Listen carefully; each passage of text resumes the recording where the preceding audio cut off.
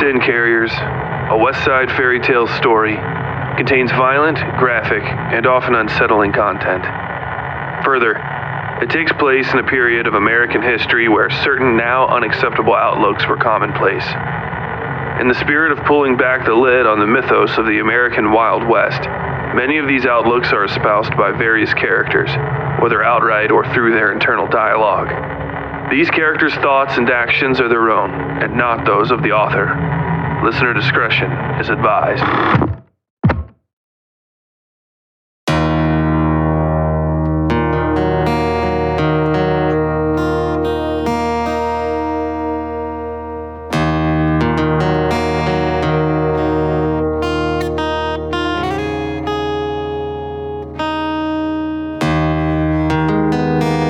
Previously on Sin Carriers. The Pinkerton ambush ended in unmatched violence as the professional bullies found their skills no match for people ready and willing to fight back. Elam proved himself a competent killer, sniping from the rooftops under Mildover's direction, an act which brought to mind some partially buried memories. Sue and Ducky counterattacked the Pinkertons inside the security car, killing 3 men. Further up the train, Moira found herself discombobulated and under the influence of a force she can barely fight.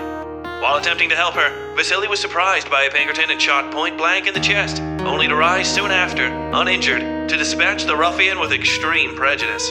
They are soon joined by Sue and Ducky, who find a second Pinkerton nearby, cleanly decapitated and lying in a bloody heap at the base of one of the wood piles.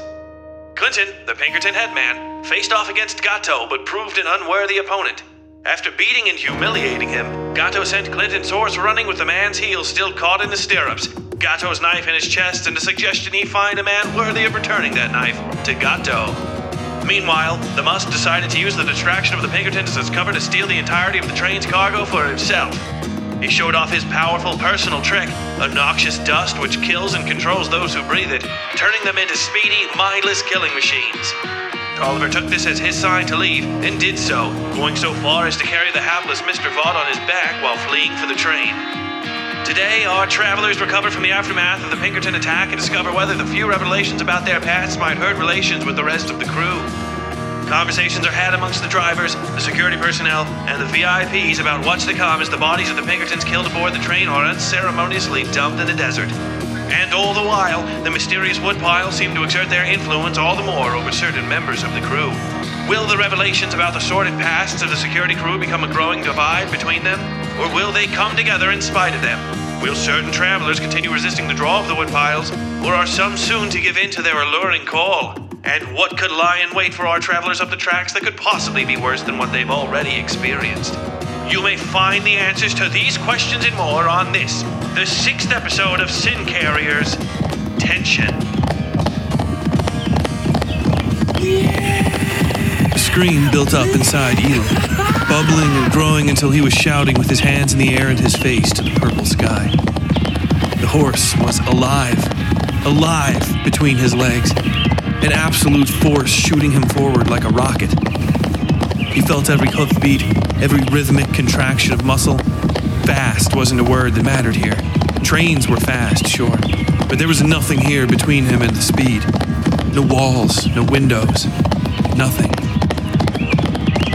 Elam spread his arms to the night and emptied his lungs again and again. A few lengths ahead and beside him, the priest turned and gave him a small half-smile. The boy was a decent rider in his estimation, despite it being his first time in the saddle. Killing had pushed the boy beyond fear into the red halls of violence. Now he was slowly returning to reality, and all that emotion was draining free, leaving only the sugar-sweet ecstasy of being alive. The horse, perhaps, could feel that, and was being as accommodating as it could. They rode through a rocky pass at the edge of a forest and up a steep grade. From there, the land fell away from them flat and coarse and bright in its plainness. The priest held up a hand and gestured for Elam to follow. The boy did his best to course-correct his animal, and then they were cresting a steep ridge. The horses stamping and leaping over scrub and loose, rocking boulders the size and shape of flattened bowling balls. "The train's going that way!" Elam shouted to the priest. The older man nodded. his finger pointing out over the flatlands and arching in a crescent until he was looking crossways down his arm. He tapped the air. "You see all that out there?" he asked of the low, jagged ridges ahead of them. "Yeah," Elam said, not quite following.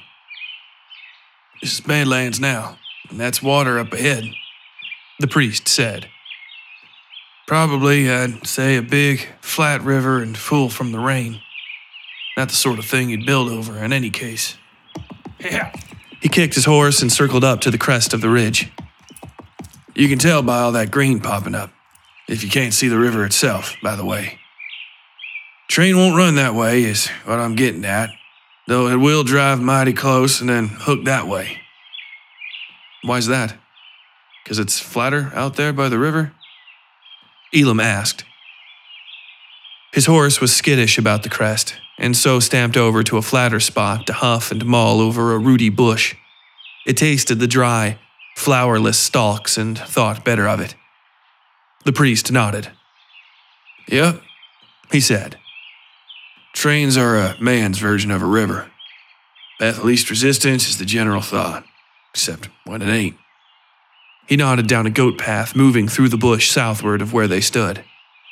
"We head down this way, keep these beasties at a good clip, and then we'll hop on the train." "Just like that," Elam muttered, patting his horse's neck. It wasn't his horse, not really, but if the boy lived an entire lifetime, you'd never convince him of that truth.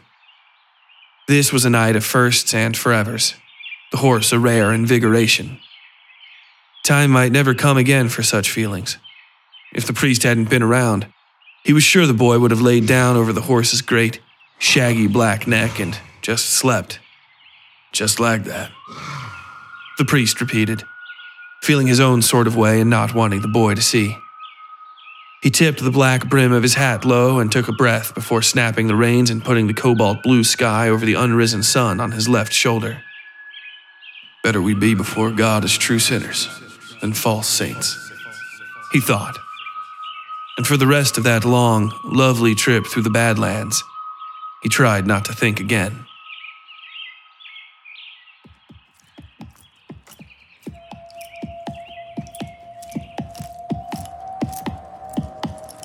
The rider didn't mind the sun, but didn't much care for it either. He hated it, after a fashion, if only because it defied his reach. There was no heart in the sun that he could find and pierce, nothing of it to wear. It fed what fed him, drew their bodies from their huts and hovels to dance in its radiation and then slink back into their darkling caves. That which lived. That which was not him. He tipped his hat and watched the things creeping over the ground between him and the buildings. They were mindless, insectile. Their twitching, erratic movements drew to mind the image of a young man's arm flexing mindlessly on the ground after he'd cut it off. The piece, rendered from the whole, failed to make something of itself once parted. This was the same. He looked to the shuddering boards of the furthest building. Faint, glittering powder poured from every crack and crevice, dusting the ground. Its color reminded him of lime sulfur clouds and smoking grape leaves. The smell wasn't too far off, though it was light, cloying. A woman's perfume on a cheating man. The rider licked his teeth beneath Kellen's dead skin mask and parted his lips to whistle. The tune was the same atonal nothing as when he'd first heard it on the feathered wings of stone arrows fluttering above his face. Many years had passed since then, but the song remained. One of the creeping things turned its eyeless face on the rider and screamed at him, starting into the same loping, four-legged charge as a bear. He met it with his spear, which licked up and out of his hand into the heart of the thing. It lived half a minute before something inside it ruptured, gave, and spilled down the shaft toward his hand. There was nothing in the kill, no food for his soul. The beast was empty, worthless. He grunted and flicked the thing into the ground. Its bones crunched and the buildings around him burst open. 100 or more of the eyeless, hissing creatures bounded at him. Some still had enough left of themselves to level guns in his direction. He kicked his horse and reared and twisted, giving him enough momentum to pitch his spear into the huffing, wheezing building across the lot. Every sunken, yellow pit of an eye widened, and the lot of them fell at once, gripping their legs and howling. Behind Kellen's lifeless face, the rider's eyes glittered. He raised his hand and called the spear back to him. You can come easy or otherwise, the rider said. But you will come. He realized only a moment too late that he'd focused too much on pulling the spear back. The feel of the bite was distracting like that, and this was a big fish for way out here in the country. One of the creatures popped up with a sixer and fired a round into the rider's face from only a few yards away. The bullet caught him in the chin, knocking him off his horse. The beast made a run for it, charging out all of 30 yards before the mysteries holding it together gave out, and its rotting body unraveled like a sweater. The rider knelt, spat chunks of the bullet onto the ground, and let the meat off the hook. His spear, free now of whoever was hiding in that wheezing building ahead of him, pushed itself again from the flesh of his palm. The thing that had shot him sauntered over to put another round in the back of his skull, and he swiped its head apart at the ears. The hammer fell on a dry chamber, but the headless automaton continued to pull the trigger again and again as it fell on its back and aimed at the sky. All right, then, the rider said. A dozen or so of the clever, gray-suited things jumped in front of him, leveling guns at his head. He stood, licking his teeth. Missions aside, this was a welcome distraction. The things all raised their guns and put their left hands in the air, palm forward. The rider watched a moment longer and then stabbed his spear into the ground. Hold on there, a man's voice called from behind the pack. I'm not in the mood for this right now. The thing stepped aside and a man in tattered suit clothes limped toward the rider. He still stayed well behind his front line, leaning on a small, naked male with burned-out eyes. It's been a long fucking night, the man said. The rider said nothing, merely stood with his hands slack at his sides, waiting for the man to draw. The man got the message in that body language and decided to talk around it. What's your name? He asked. The rider just stared at him. Forgot it, he said after a while. Wouldn't know it if I heard it. What are you doing out here? The man asked. You ain't gonna tell me your name? Elias Dunbarton, the man said. The rider replied. That means nothing to you? Dunbarton asked. Should it? How about Blackwell? Dunbarton asked, hesitating to say the name out loud. The rider grinned, and Dunbarton could see the teeth glittering behind the tasteless mask. Having two faces watch him was unsettling. The mask seemed to move with the rider's face at times, though he couldn't tell if the effect was real or just his imagination. Yeah, the rider said. I've heard it before. Then why are you here? Dunbarton asked. Why did you stab me with your... Is that a fucking spear? The rider gave his weapon an appraising look and nodded. Good eyes on you, boy, he said, pitching a finger up at the creatures. Can't say the same about them, though. Dunbarton glared and took a deep breath. Held it. Why are you out here? Dunbarton asked. Work, the rider said.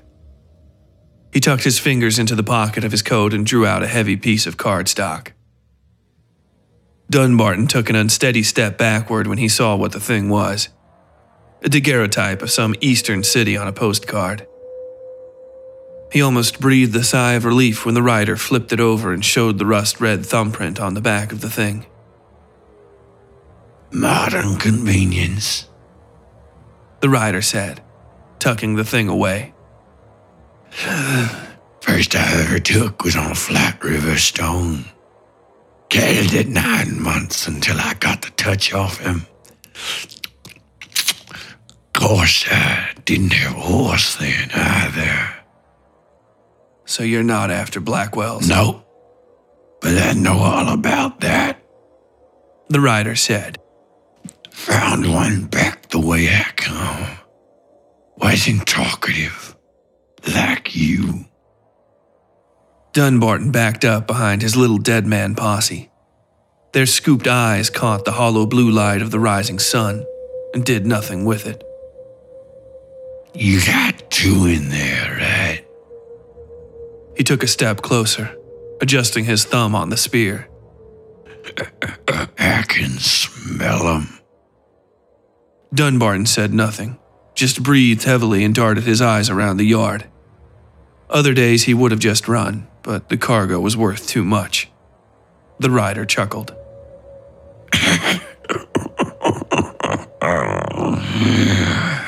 don't want what you got, he said. Blackwell. He lifted Kellen's chin and spit. You Europeans get a taste of power and think you're running the whole damn show. Puppies. The lot of you. Then go, Dunbarton said. I think we've been talking long enough. Not yet, the rider said. I got my own questions. Like? Where's that train going? Dunbarton's eyes narrowed. Why would I know? He asked. The rider raised the rim of his hat, and for a moment, Dunbarton could see through the empty slits of Kellen's face to the real eyes beneath. He shuddered. East, obviously, Dunbarton said. 2 or 3 more stops, I think, and then they're done with the interesting cargo. After that, it's up to Pittsburgh, where Gulliver lives. Gulliver Loeb? The rider asked. Dunbarton glared at him. Do you know everybody but me? He asked. The rider chuckled. You want that train bad, don't you? The rider asked. Dunbarton said nothing, and the rider nodded. Why don't you tag along with me then? You look up to Tafalla, and I'd rather know what you're up to if we're coursing the same rabbits. Dunbarton licked his lips and looked over the buildings behind him. In minutes, he could bury the lot of it in the mines below and then come back and have his dig boys bring it up in a few days. He nodded. You won't try to dupe me and get what's mine, Dunbarton commanded rather than asked. The rider shook his head. Dunbarton reached out a hand. Swear it, and I'll help you. Front to back, all on that train's yours, save what I'm looking for. And all the blood and bone that's staying in my way of getting it. The rider said, taking Dunbarton's hand. No warmth passed between them when they shook.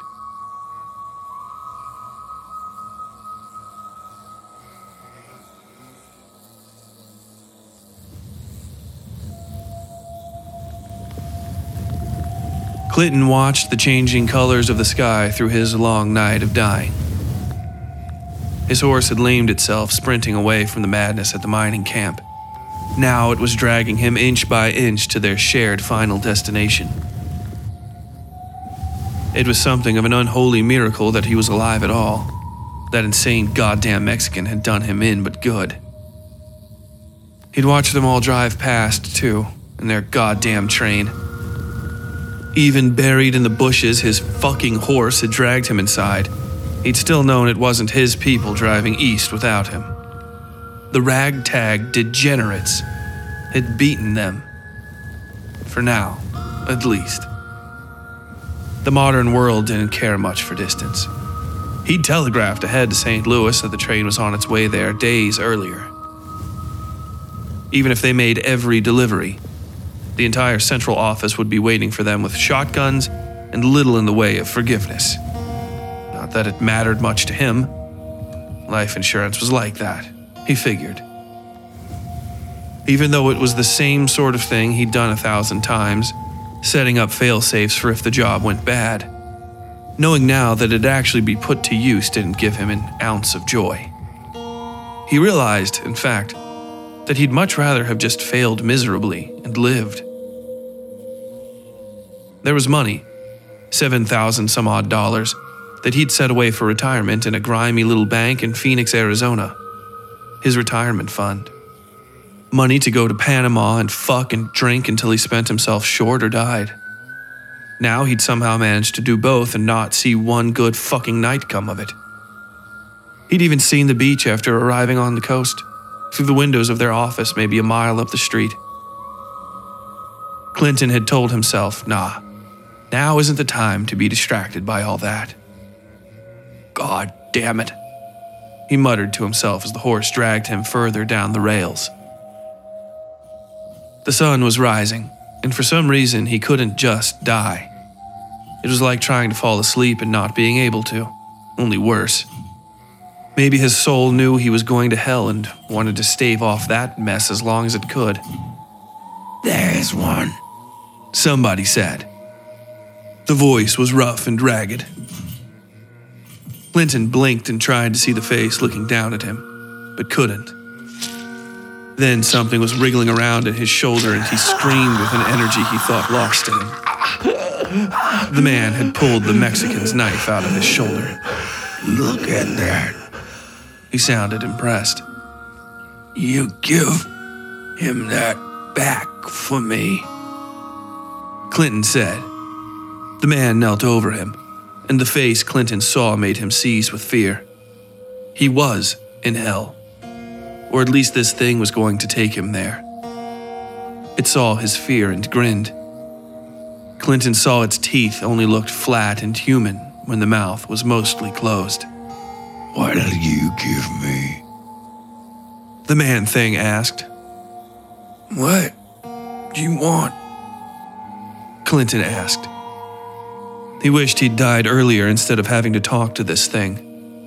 The flap of leather it wore like a mask was some other man's face. He wondered if that's what it would ask of him. His face. Your horse, it asked. Clinton nodded, if only to get it to leave him alone. Even this close to death, the other possibility had him shook. It gathered his limp hand off the ground and shook it. Pleasure doing business with you, Montgomery Clinton. Another man took the thing's place over Clinton, smelling like old socks and turpentine. He grimaced, looking Clinton over as the thing cut his boots off the horse's saddle and took a deep breath. Then the man's lips were over Clinton's mouth, and the last thing the Pinkerton heard was his horse screaming into the dawn.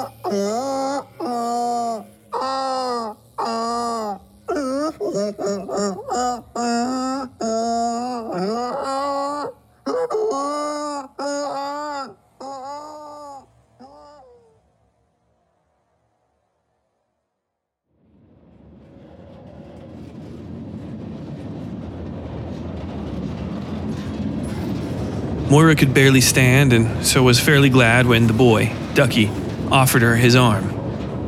He didn't jump to the task, actually, but was put to it by a gruff insistence on Sue's part. Moira had never in her life been envious of the rough, working women like Sue. Prep school girls would remark fondly about working women and their propensity for the sort of fun they were not allowed to have as debutantes. But that was all rakish, bodice-ripping garbage and idle talk. Moira had grown up around working-class people, forced into interactions with them at an early age, thanks to her father's constant running around under Uncle Gulliver's orders. They were all more fantastical than the people she'd grown up around. Easier to tell apart for sure. The lot of them were scarred or hurt or dressed in some specific way for some specific thing all the time. Purpose is what it was. The people always had some sort of purpose. Even the most base homeless beggars had a way about them. They understood themselves, as her contemporaries never really did. Her peers were always afloat on dreams and delusions of futures that, once attained, would wipe away even the most trace marks of individuality. They cloaked themselves in importance, but all that was just a dressing gown. All of her father's contemporaries were fat dragons nested on piles of gold, useless save for their table scrappery and the hypnosis in which they drowned their thousands of money-hungry sycophants. People without purpose, beyond dreams of power and their own filter-feeder accumulations. The woman, Sue, lived outside that. She had purpose as a woman that existed outside of what typified their gender. Not that she didn't have good looks. If Moira was given a few hours, a fresh sponge, and a good 80 buckets of water, she could fix the woman into something approaching striking. But that would be like draping silk over a bonfire.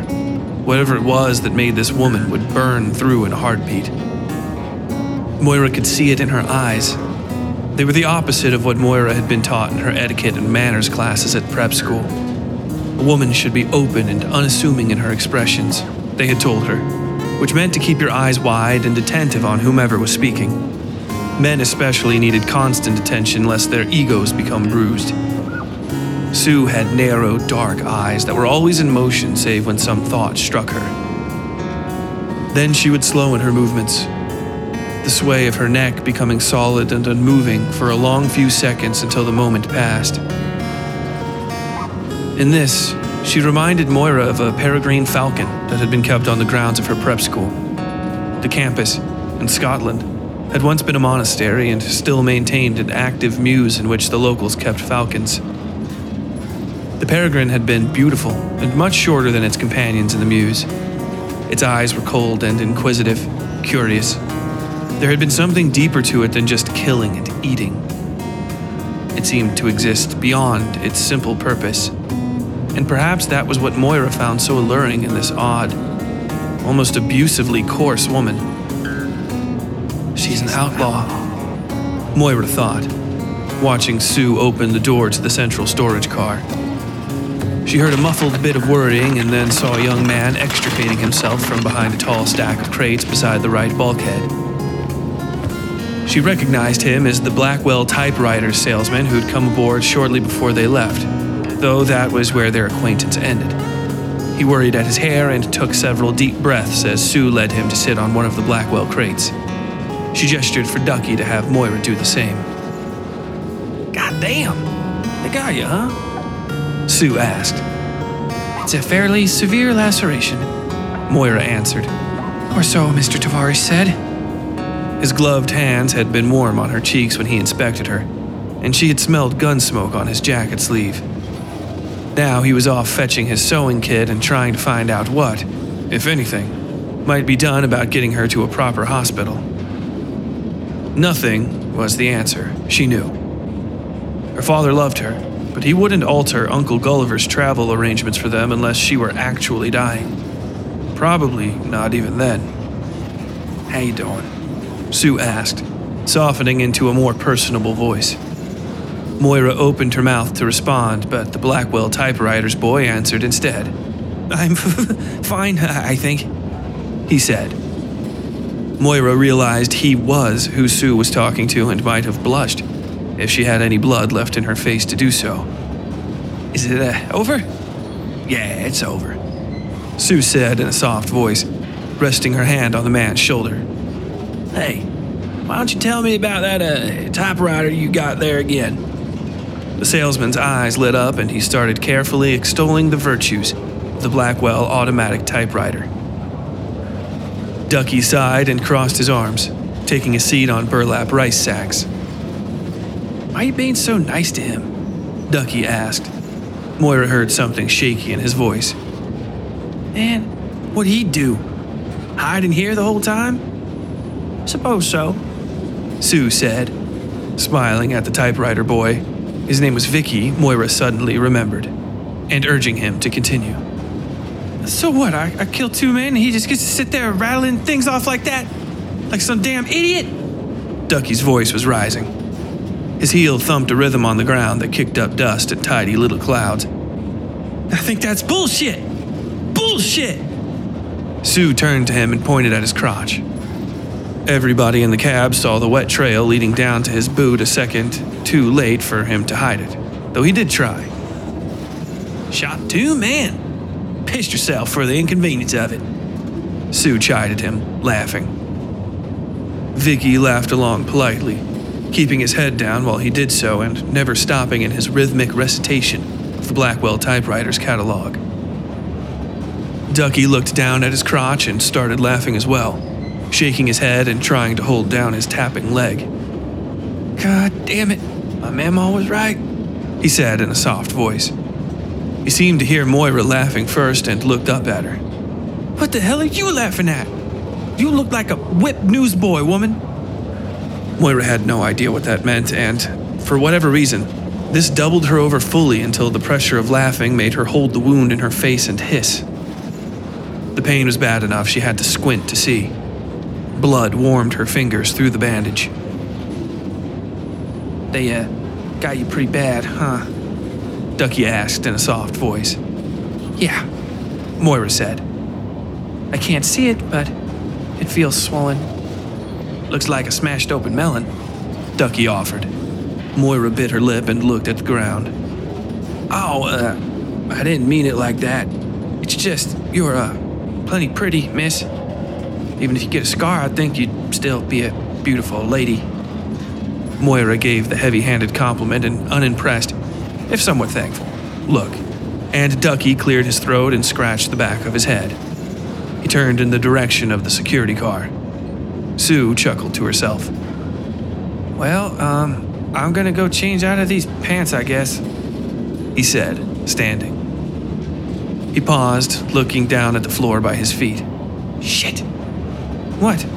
Moira asked. I didn't bring any goddamn clothes with me, he said in a low voice. Moira wanted to ask why not, but for some reason this revelation didn't strike either Sue or Vicky as odd.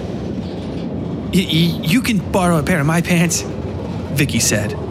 Moira could feel the effort it took the young man to break away from his recitation of the manual. Yeah? Ducky asked. He seemed beyond surprised at this offer, but Vicky just nodded. It's no problem, he said. I've got several, though. You should take the brown canvas work pants if you don't mind. They're sturdy, and the only ones I don't have a suit jacket for. Well, all right then, Ducky said. Thanks, Vicky. Vicky, Ducky, Vicky, Vicky said, clearly trying to restrain that outburst. I'm sorry for that. It's no problem. Ducky, clearly not knowing how to respond, just left. Why do you do that? Sue asked Vicky. The young man buried his chin in his chest and reduced the volume of his litany to a mumble. Sue squeezed his shoulder. You ain't gotta say, I'm just curious, is all. He nodded and talked faster, forcing himself to finish. I'm simple, I guess, he replied when he was done. And at least a little bit. When I was a child, my parents had a priest over all the time to bother me about things I did in private because they were sure I was doing something to hurt myself. Then doctors did the same things, basically. My father told me I'm retarded because of my mother's uncle who was I don't know, the same way. I'm sorry if it bothers you. I don't mean to do it. I really, really don't want to do it, but I can't help it. A lot of things men say they can't help doing. That's the first time I've ever seen it be the case, Sue said. You're all right with me, Vicky, okay? He smiled at her. Oh, okay, he said. The door behind them opened and Mr. Tavarish entered with a teapot and his little kit bag. I am sorry it took me so long, he replied. I mixed some hot water from the kettle with salt to clean your cut. He set the bag down and pulled out some cloth and a sewing kit along with a set of tweezers he held over a light for a few seconds before using. Why not liquor? Sue asked. Pour some alcohol or something, that'll get it clean. Mr. Tavarish sighed and tested the tweezers against the back of his hand before prodding about in Moira's wound. It stung, badly, but she did her best to hold still. British medicine, Mr. Tavarish muttered under his breath. Pour alcohol and everything. Doctors don't need to clean their hands. Leave wounds to dry in fresh air. Bleed out sickness with a knife. He looked like he wanted to spit. I swear to you, if every contributor to the Lancet was taken out in the street and shot, the world would have rid itself of disease 100 years ago. He continued to grumble to himself as he dressed Moira's wounds, making it readily apparent that his gripe with this magazine was personal. She didn't inquire further, given he was soon bending and threading a needle he intended to use on her face. Hola! The enormous, lanky Mexican said as he came into the cabin and looked around. Sue and Vicky each replied in greeting, but he didn't seem to notice. Moira watched him, glad of the distraction from the pain in her face, as he paced around and then laid out on the rice sacks where Ducky had been sitting. In that position, the poncho on his shoulders fell away to reveal a complicated set of leather suspenders covered in fat bladed knife scabbards. At least half of the knives were gone, Moira noted. What happened to your face? He asked her without looking. His straw hat was in tatters and Moira could see his eyes wandering over the ceiling and then his own fingernails as he stretched and raised his hands. His body was long enough that his legs took up the next 2 crates past the stack of rice. A man hit me with his gun, Moira said. She was digging her nails into her palms so hard she was worried she might draw blood. That is a shame, Gatto said, not looking at her. I enjoyed your face. It was nice to look at. He paused. It will be nice again soon enough. You are young. If you eat plenty of chicken, it will be good for your skin. Sue snorted. Chicken, huh? She asked. Most certainly, the man replied. He'd drawn one of his knives and started flicking it into the air in front of his face. There was nothing threatening in the act. Moira could tell he was just bored. Is that some sort of Mexican folk medicine? Moira asked. The man made a curious expression and caught the blade between the fingers of his hand, not using his thumb. He spun to look at her, flicking the knife around and using it to adjust his hat higher over his eyes. Why do you say Mexican? He asked, rolling the knife in a dazzling spin and then rocking his hip to slide it away. You think I am Mexican? Or are you just asking because all my clothes are from there? Suddenly embarrassed with herself, Moira politely cleared her throat and looked at the ground. I am not, he said. No soy. I am from Condado de Castilla in what you would call Spain. Was all Moira could say, though Mr. Tavarish seemed to perk up at the mention of the man's homeland. You are from Spain, you mean? He asked, not hesitating a moment in his work on Moira's face. Gatto looked ready to spit. What is a Spain, even? Gatto asked. No, I am from Condado de Castilla. He looked back to Moira. You can call me Castellano, if you need to, but I prefer my name, Gatto. Please don't. Do not call me fucking Spanish. En el nombre de Jesucristo. Thank you. Of course, Mr. Gatto, Moira replied. Mr. Tavarish finished a moment later and instructed Moira on the care of her new wound. It was like having a puppy forced on her she didn't want. But she sighed and nodded along until he smiled, stood, and excused himself to clean his instruments. Ducky returned a short time later, sporting an incredibly oversized pair of pants and smelling like soap. Hey, Vicky, he said. Thanks for the pants. I saw you had some soap, so I washed up too. The typewriter salesman gave him a wry grin. Well, so long as my pants don't smell like pee, I guess it's fine, he said. Ducky laughed, and then they were all laughing, save Gato, who quietly played with his knives and smiled beneath the soft, dark shadows of his sombrero.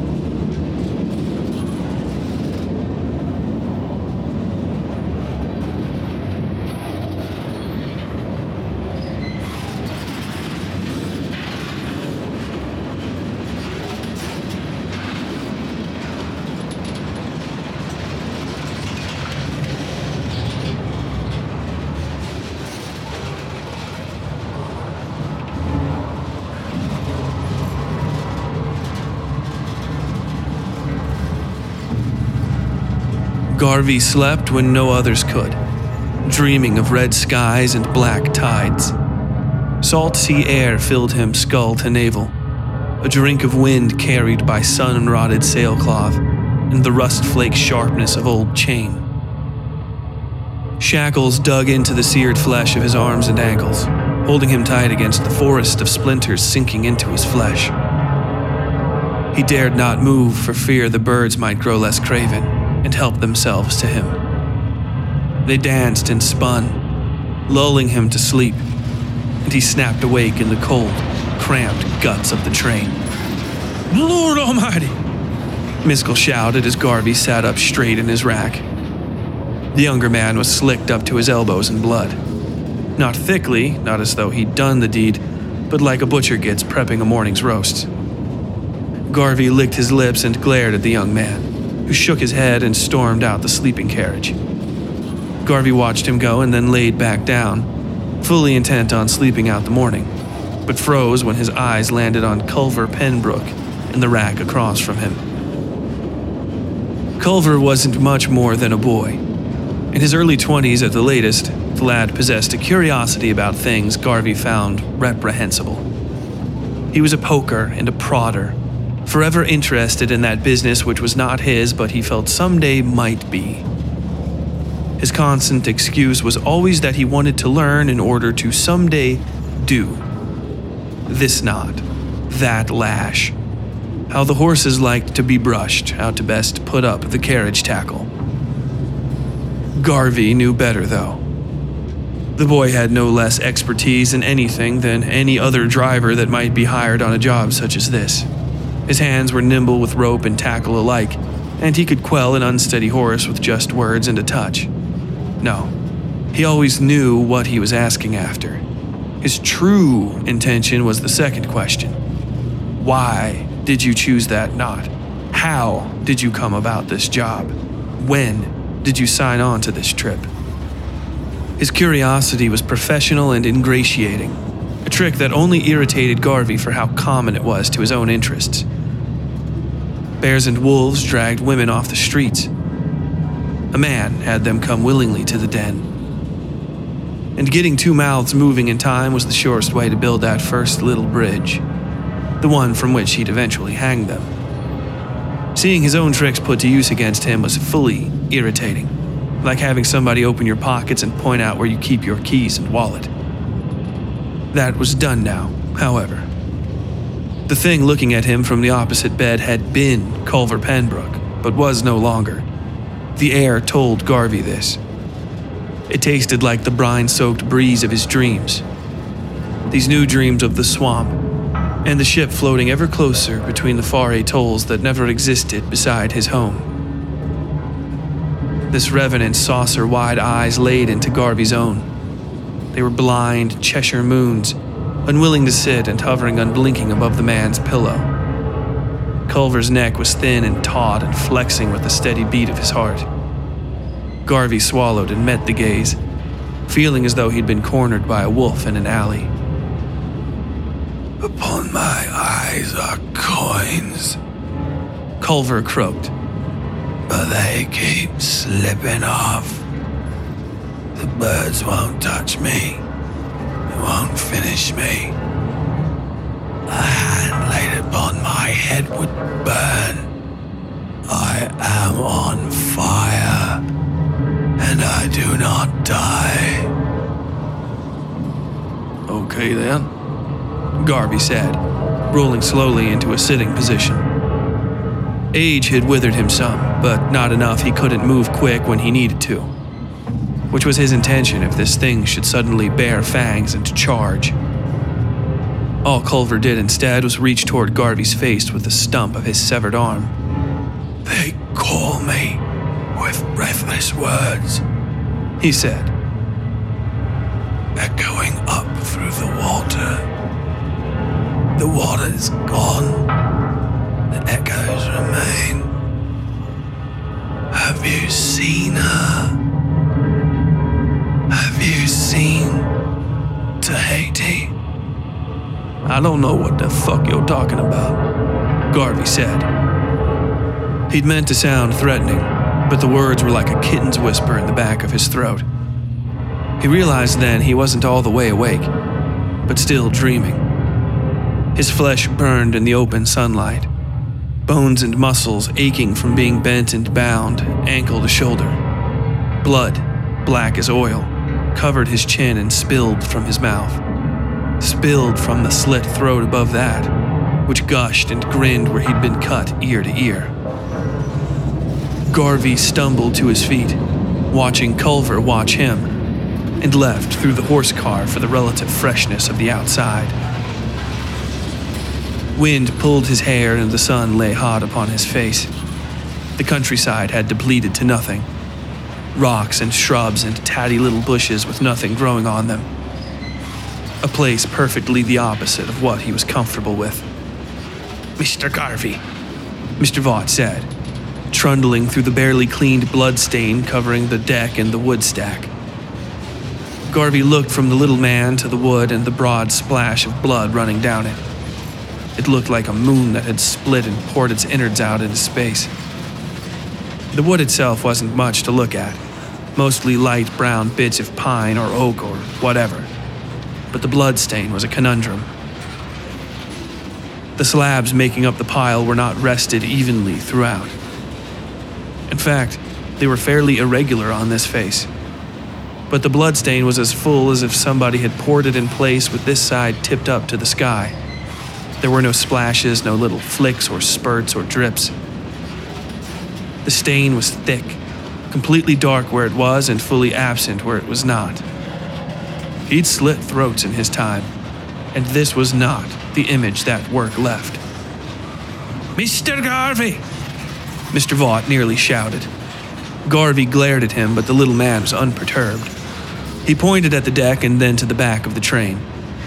We need help cleaning up this mess before the next delivery.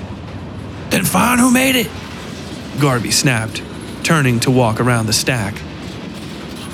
Mr. Vaught slammed the metal bucket down on the deck and Garvey stopped walking. Horse or blood? Mr. Vaught said, raising his voice. Your pick, but you will earn your keep today. Garvey took a breath and considered kicking the little snot off the edge of the platform, but decided against it. Little people were always more dangerous than you expected. He'd seen folks try working them over and wind up gut-shot for their efforts. Blood, man, Garvey said in a low voice, snatching the brush from Mr. Vaught's hand. Even if he managed to weasel his way out of it, avoiding work would leave him with nowhere to go but back to his rack.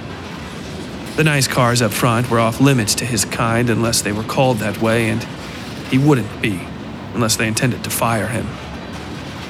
Tolliver's fat ass respected him as a capable driver, but the man's daughter had his number. Good for her, too, 'cause she's just your type, a voice said in his head. Garvey froze, hunched over with the bucket and watching Mr. Vaught's feet disappear through the horse car door. It wasn't any voice in his head. It was his own voice, but a much younger and wilder him.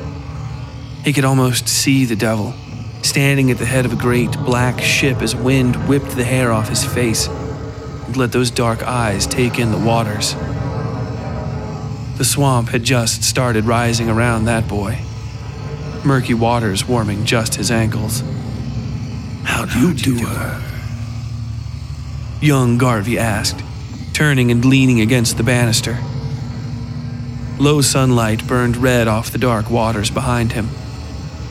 Spray danced about his head, wreathing him in a bloody corona. His eyes were as empty as the space between starlight. Not black, not dark. Empty, devoid of anything. He lit a home roll and took a drag. "Well, I keep her pretty for a long time," Garvey said matter-of-factly. "Get her used to doing what she's told. Break her down. Let her know her place." Young Garvey smiled and pointed with the cigarette to the mid-decks, where Garvey found her. Moira Loeb, naked and filthy and burned to tan all up and down her body. She had a horse's yoke around her neck and was straining to pull a rusty plowhead through rocky muck. Somebody had put out her right eye, leaving a crusted, bloody tear to run down her cheek to her chin. "Why'd you take the eye? I like them eyes," Garvey said. "Oh, my apologies," young Garvey replied. The girl screamed and fell to her knees, clapping her hand over her empty socket. A second later, she was blinking and sobbing, the fresh tears washing away the dried blood. She looked at Garvey and gave him a broken smile. Thank you, Mr. Garvey, she said. He grunted and turned back to the younger version of himself, who was looking down off the railing. Garvey joined him and saw there was no water, just endless broken turf covered in stones and chunks of brick. His mother's house lay crooked and small beneath the bow, sunk into the hard earth. He could smell the fetid stink of it from here. "You can have her if you want, young Garvey said. He exhaled smoke from his nose and eye sockets. Garvey ventured a look back at the naked Moira Loeb. He found instead an empty deck and 100 dangling bodies clapped up in scolds, brittles, and gibbets. Some hung only from their feet and had been stitched back together with rusted wire after their ankles gave. Few still had the strength to scream. Among that number he found Culver Penbrook, eyes wide and horrified. The boy was bound belly up atop the mainyard, his stomach laid open as though by teeth, and his entrails dipping in a lazy coil beside his right hip. He seemed blind, but was not. "All that does not eat is food," young Garvey said. The ship shifted underfoot and rocked Garvey sideways. He barely caught himself on the railing of the flatbed before falling off the train entirely. The train. He looked around and saw nothing but the Mojave Highlands. A desert, sure enough, but nothing like the dream he'd just had.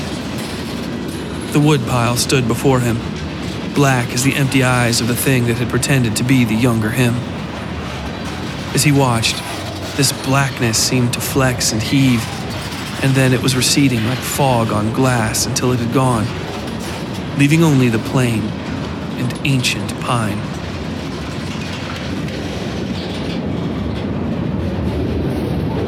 Mr. Vaught made his way car to car, trying to get the train into something resembling presentability before their next stop. Tolliver was, of course, useless to the point of detriment.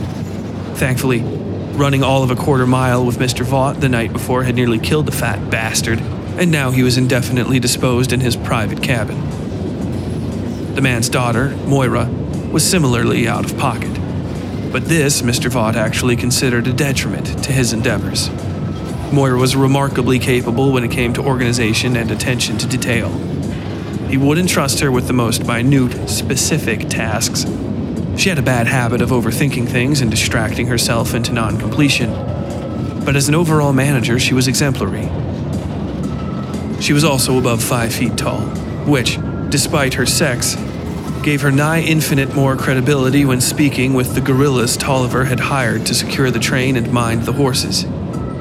Unfortunately, Moira had been badly injured by those goddamn Pinkertons last night. Now she was so dead asleep he was almost worried she'd gone comatose when he'd checked on her, hoping she'd recovered enough to impress upon the drivers that work needed to be done.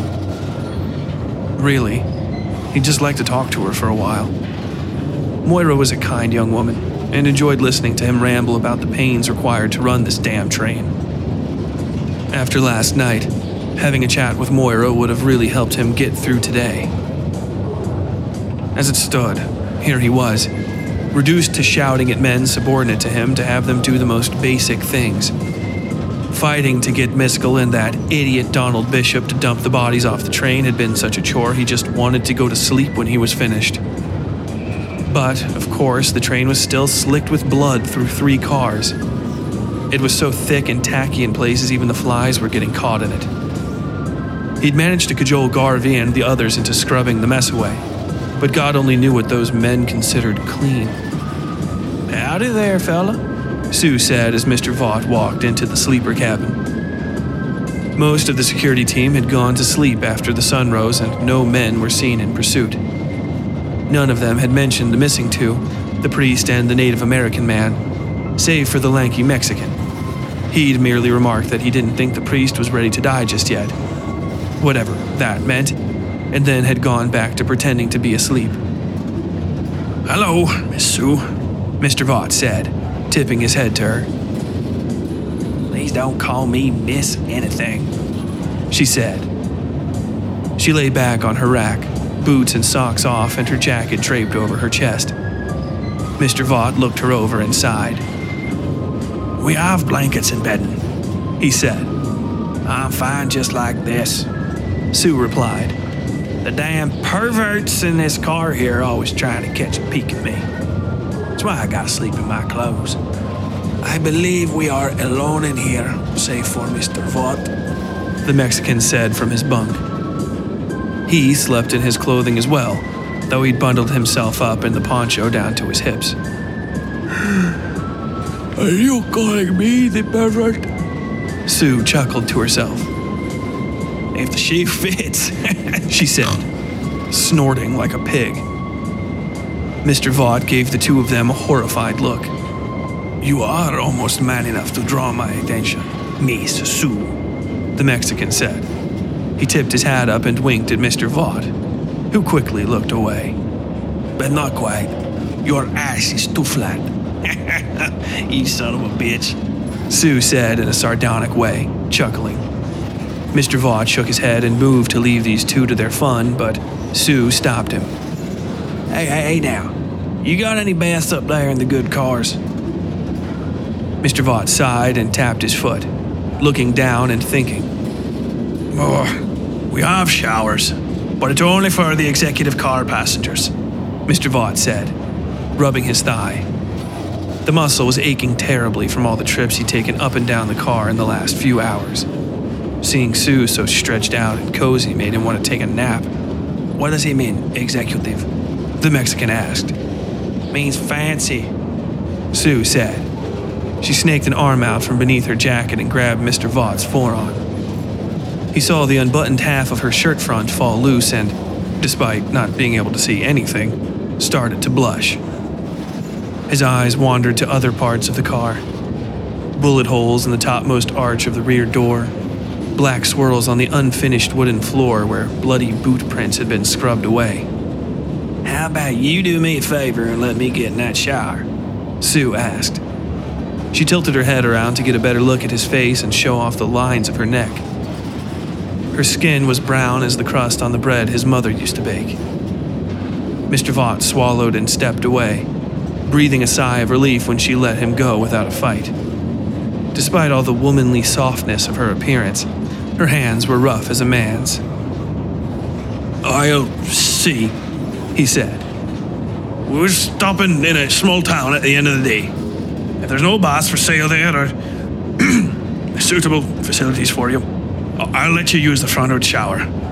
Mr. Loeb and his daughter will be staying with acquaintances there, so I doubt you'll run across them." "Mighty kind of you, Mr. Vaught," Sue said, tucking herself back into bed. "I'll let you watch me if you want." Mr. Vaught coughed and set down the fresh bucket he'd brought into the room, taking a few steps around it to keep from tripping. Leave him alone, you harpy, the Mexican said, kicking his feet one over the other. Sue chuckled and pulled out a hand to touch the tip of her hat.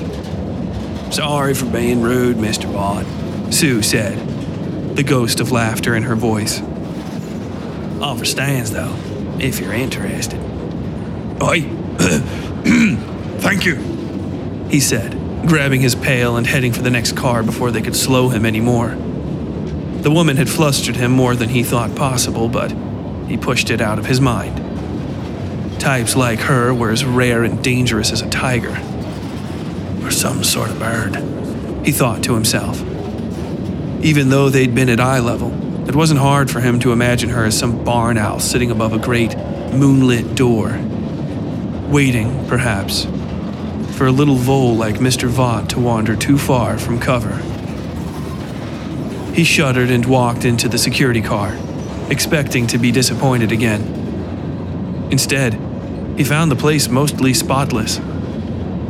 The boy, Ducky, sat with his feet up on the table closest to the door, eyes lost in the endless expanse of the Mojave. A rifle rested muzzle up beside him, cradled between his shoulder and the window frame. The only other person in the car was Vicky, Blackwell's salesboy, who looked up from a pail of pink-brown water and smiled at Mr. Vaught. He tied rags around his trouser knees and had his sleeves rolled up like a barber. Hello, Mr. Vaught, he said. Is that for me? You can just leave it there by the door. Mr. Vaught, nonplussed by the sight of somebody actually doing some work, set the pail where Vicky was pointing. The young man looked up at Ducky. And mind that bucket if you have to get up, Ducky. He seemed to hiccup and quickly mumbled, Vicky, Ducky. Ducky nodded without looking away from the window. His expression was grave enough Mr. Vaught was half worried he might have seen something, but time showed that wasn't the case. You look surprised, Mr. Vaught, Vicky said with a smile.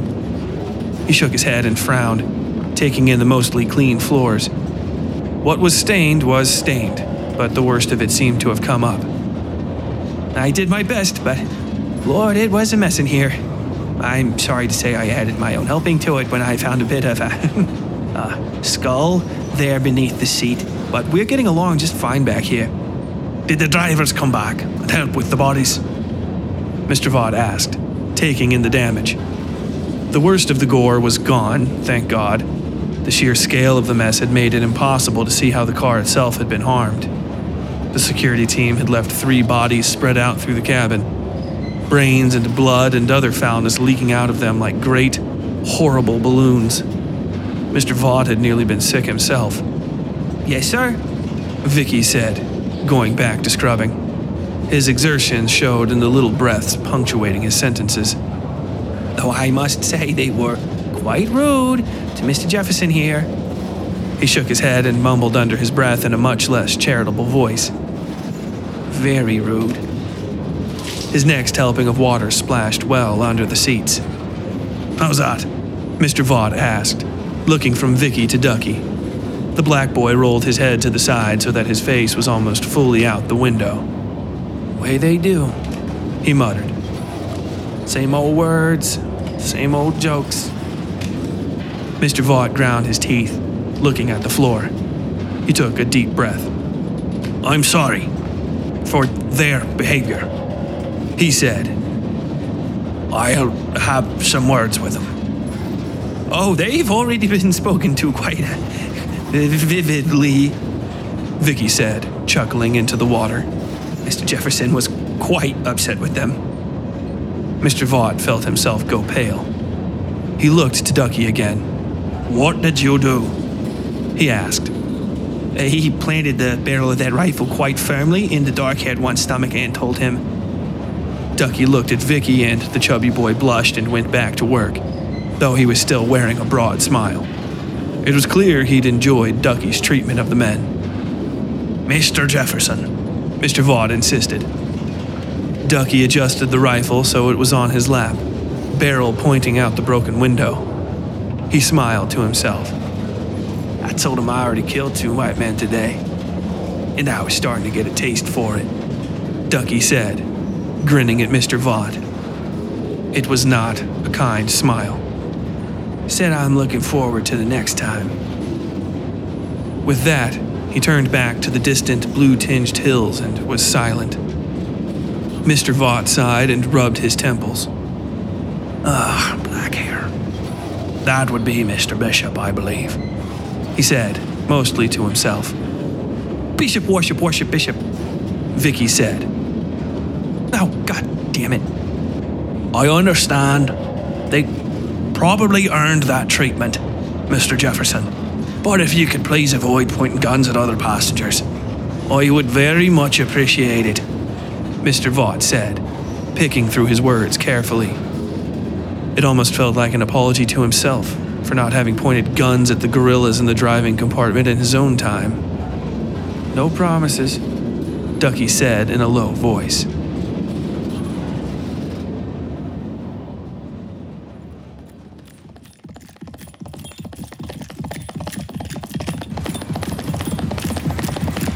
Elam and the priest caught the train around midday, watching as Ducky sprinted toward the engine to have it stop. It didn't, of course, merely slowed to a crawl as the entire crew came outside to watch Elam and then the priest be dragged aboard. Even Tolliver trundled out to see the commotion, pushing through the crowd to clap the men on the back and offer his sincerest apologies that they couldn't wait for them. No apologies necessary, the priest said.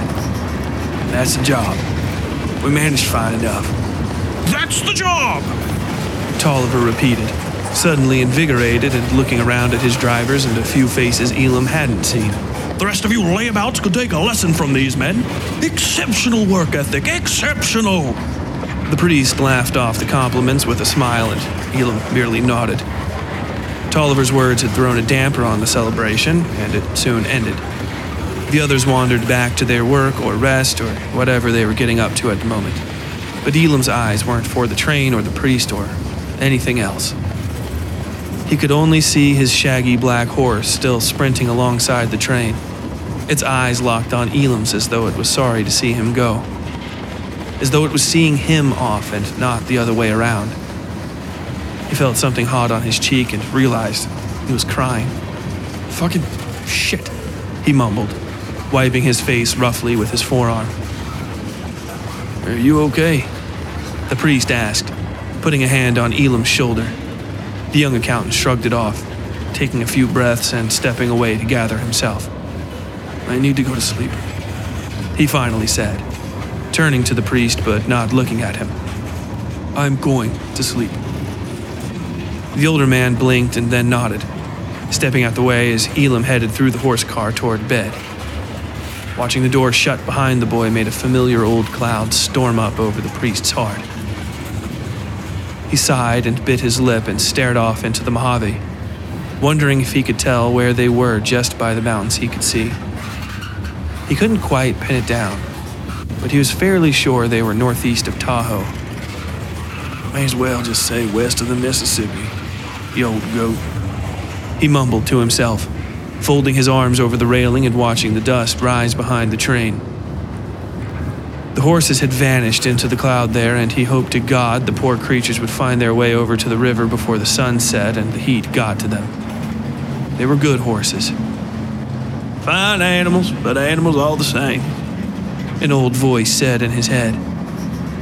The priest spun, gun free of the holster inside his coat, and aimed at the innocuous pile of wood filling most of the flatbed. He'd almost fired into it. Only a heavy trigger and half a second of thinking had kept him from doing so. The hammer on the old sixer hung at half-mast, just shy of the catch. The priest took several long breaths, looked side to side, and lowered the hammer and the gun carefully. All he could see was the wood, somehow entirely motionless on the flatbed. Even the most jarring bump in the tracks couldn't make a single plank so much as wobble. He took a step forward and raised his hand to it, thinking of a time many years ago when he'd last heard that voice. Thinking about how he might be able to sleep some nights if he'd pulled this trigger the last time he'd heard it. And there was something off about the wood pile. Aside from the motionlessness of it, The color of the planks seemed wrong. They'd been brown and golden earlier, some almost ghostly pale, but all colors typical of oak and pine. Now they seemed dark, and unevenly so, as though the grain had thickened to take up more of each board than naturally possible. Looking closer, he realized he could see the grain spreading, or no, not the grain, but something inside those loops and knots and whirls. Something no less black and viscous than oil. What you did was God's work. The Lord's good work, Mildover, a voice said. No shame in that. The scar on his cheek burned white hot. Hot as the day they'd branded him with his own crucifix. The iron cross so bright it had singed off his eyebrow and some of his hair. He smelled it, too, his flesh and hair burning. He could hear the crackle of his flesh blistering. Keep your head up. Mildover Kane jumped back, bumping into the railing hard enough it creaked behind him. His free hand touched the scar, feeling nothing but the same old lumps. The sting remained, but it was no different than the phantom pain he often felt in the mass of warped tissue. A long, lingering reminder of the nerve damage he'd suffered and the sins he'd always carry. Quit your whining, Mildover, the voice said, and this time it had perfected his old commander's derisive, insulting tone. The hateful indifference. This is God's country. There was no doubt these feelings were coming from the wood, which had become as empty black as the night sky in the city.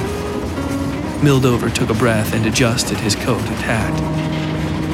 Then he turned and walked away, trying not to cringe as the hacking, spit-filled laughter of Brigadier General Benson Grimley harried him off the platform and through the train.